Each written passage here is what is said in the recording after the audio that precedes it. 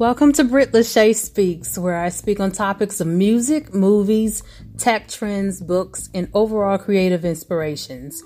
Thank you for joining me, and don't be afraid to chime in on today's topic. Peace and blessings. Okay, so I absentmindedly started a book series. Let me make that distinction. By the author Amanda McKinney. The series is called Still Shadows Security, and Cabin 1 is book 1. And when I tell you this book is action-packed, oh my stars, it's amazing. Now, it's an action, well, would it be considered a suspense? Maybe suspense, but it's also a romance. But what I like about it is Amanda McKinney did not just give us a little romance. It sprinkled throughout without taking over the story. So just the synopsis of it, I'll read to you. Cocky, reckless, and diehard playboy are just a few names given to Gage Steele. He's the main character in this one. Since he left for the Marines.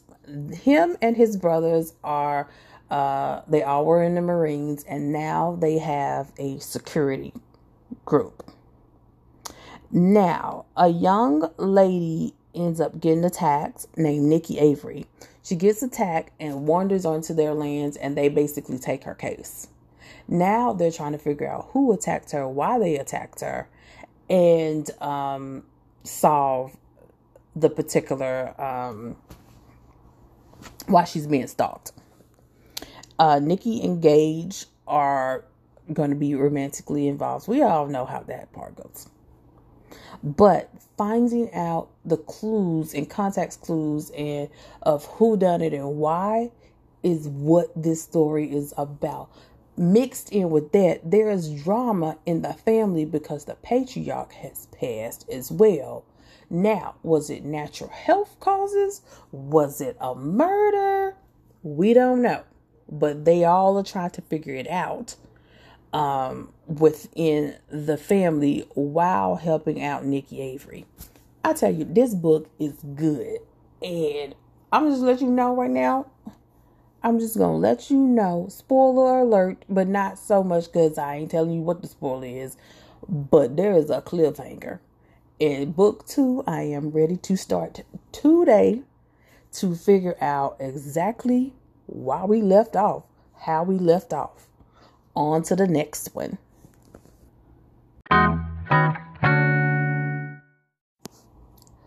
Okay, so I ran across an article that basically said, and I got it from the Business Insider, Amazon sold you everything, now it wants to test you. Now, I thought this was, going to be, when I first opened the article, I thought it was going to be something about doing like reviews, testing your knowledge on gadgets, testing your knowledge on products that's sold on Amazon, and basically being a review program for Amazon customers. No, that's not what it is at all. Amazon is trying to branch out and give tests, like at-home tests, like a COVID-19 test, sexually transmitted disease tests, infectious disease tests, things of that nature, and eventually branching out into like 23andMe, ancestry DNA testing. Now, I personally, I just think they're doing too much. I mean, it already sells everything. I don't know if I want my personal health information also linked into the cloud with Amazon and my purchase history. It seems like, to me, just a little too much invasion of privacy. It's already listening to us with the Amazon Echo and things of that nature, which I don't have any problem with because I believe our phones are listening to us too. But when it comes to my health and personal health information, I just think having that data is just a tad bit too much for the overall side. So it's a big deal because they're trying to purchase. I want to say they're trying to also purchase acquire MGM movie studios for about $9 billion. So their hands are in a ton of different sectors and companies. They already have home security cameras. They already have supermarkets. They already have the grocery stores are now competing with, our brick and mortar grocery stores. But to also have the testing, that would be for everything, not just COVID-19, but just, sexually transmitted diseases, like I said. Also, just a whole bunch of products for at-home medical tests. How would this be regulated? Like, I have so many questions. Who's regulating this? Would it be considered a monopoly for these particular products? The COVID tests are already in the works and are expected to be available this June, which is right around Prime Day.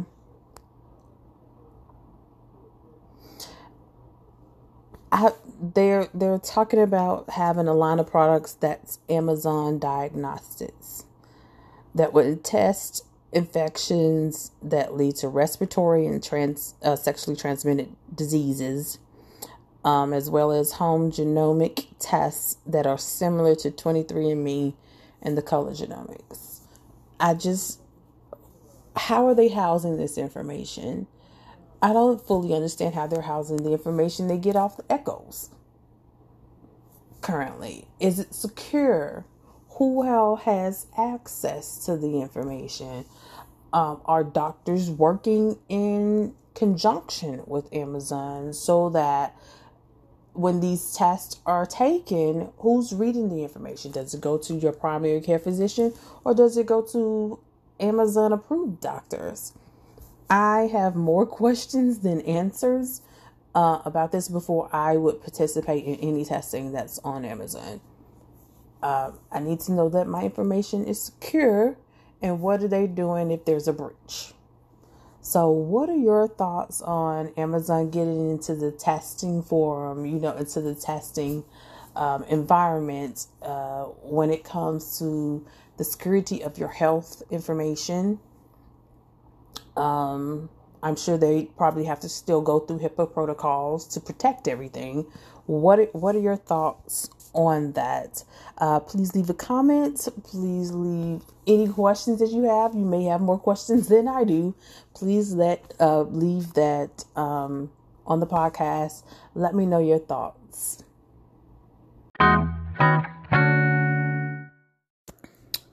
So I took a trip to one of my favorite stores, McKay's Used Bookstores, here in Nashville.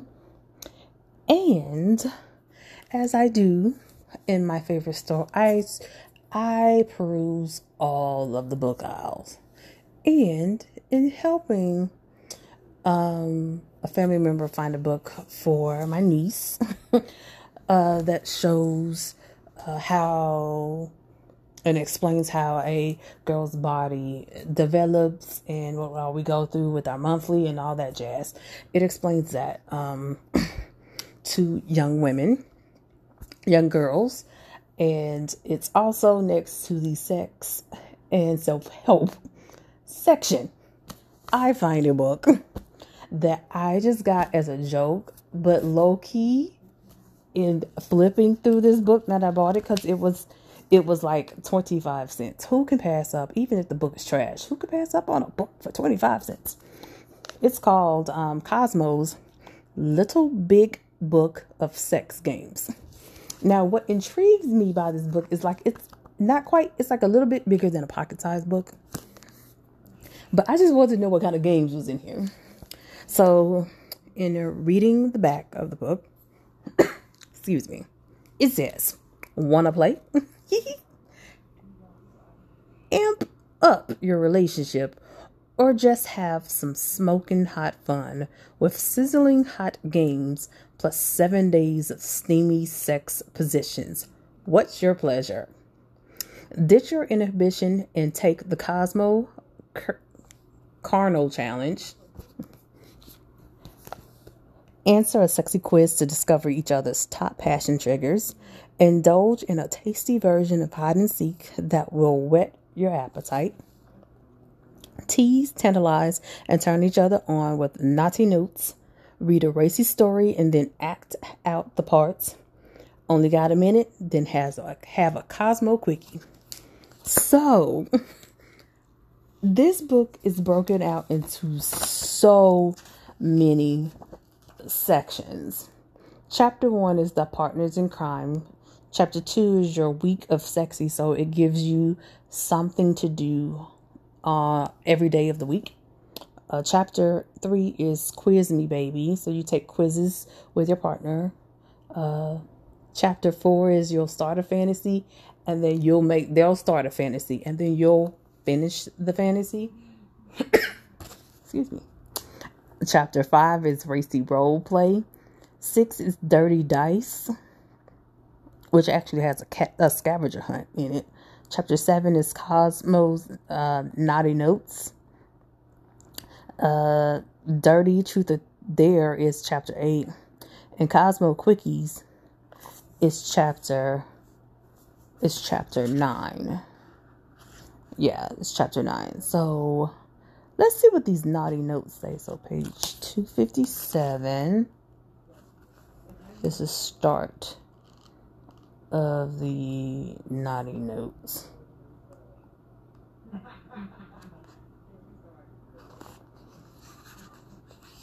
And one of them,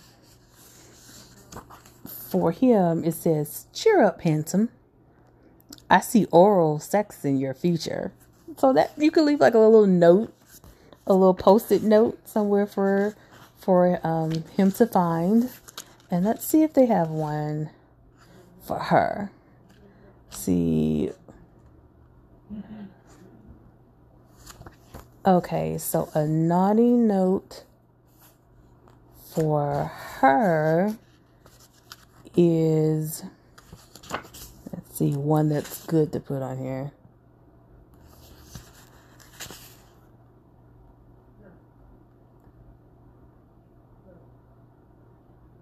Studies show that the more below the belt pleasure I give you, the better you'll perform at work. Let's test it out. So it's little things here and there within the book. I didn't know it would be this spicy. And some of these positions actually have like cartoon pictures in it to let you know how to get into the position. Now, me and my babes gonna have to stretch before strenuous activities so that we don't pull something and have to explain to the doctor how we got stuck. But it's actually a real fun book. Oh, there's one section where you have to play, like, I don't know if it's charades or whatnot. But they give you a word, and then your partner has to guess the word. But then there's forbidden words that you can't say to them, or you lose. So this is just a little fun book that I found, and it was 25 cents well spent. We'll say that. And I'm trying to see who the author is on here of the book. Because it's Cosmo's little big book of sex games produced by Hearst Books. It does not have an author, like a person, on here. So if you want to check it out, again, that's Cosmo's little big book of sex games.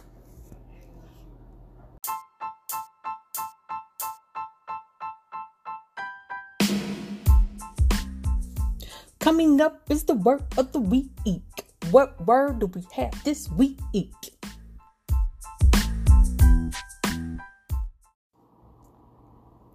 Okay, so today's word of the day is yucca. That's spelled Y-U-K-E, and it means to itch. It is a noun. So when you basically get bitten by a mosquito and you get that little red bump, yucca, you itch. Who knew there was another word for itch that was the same amount of letters? U-K-E, yucca. Thank you for participating in this word of the week, brought to you by randomword.com.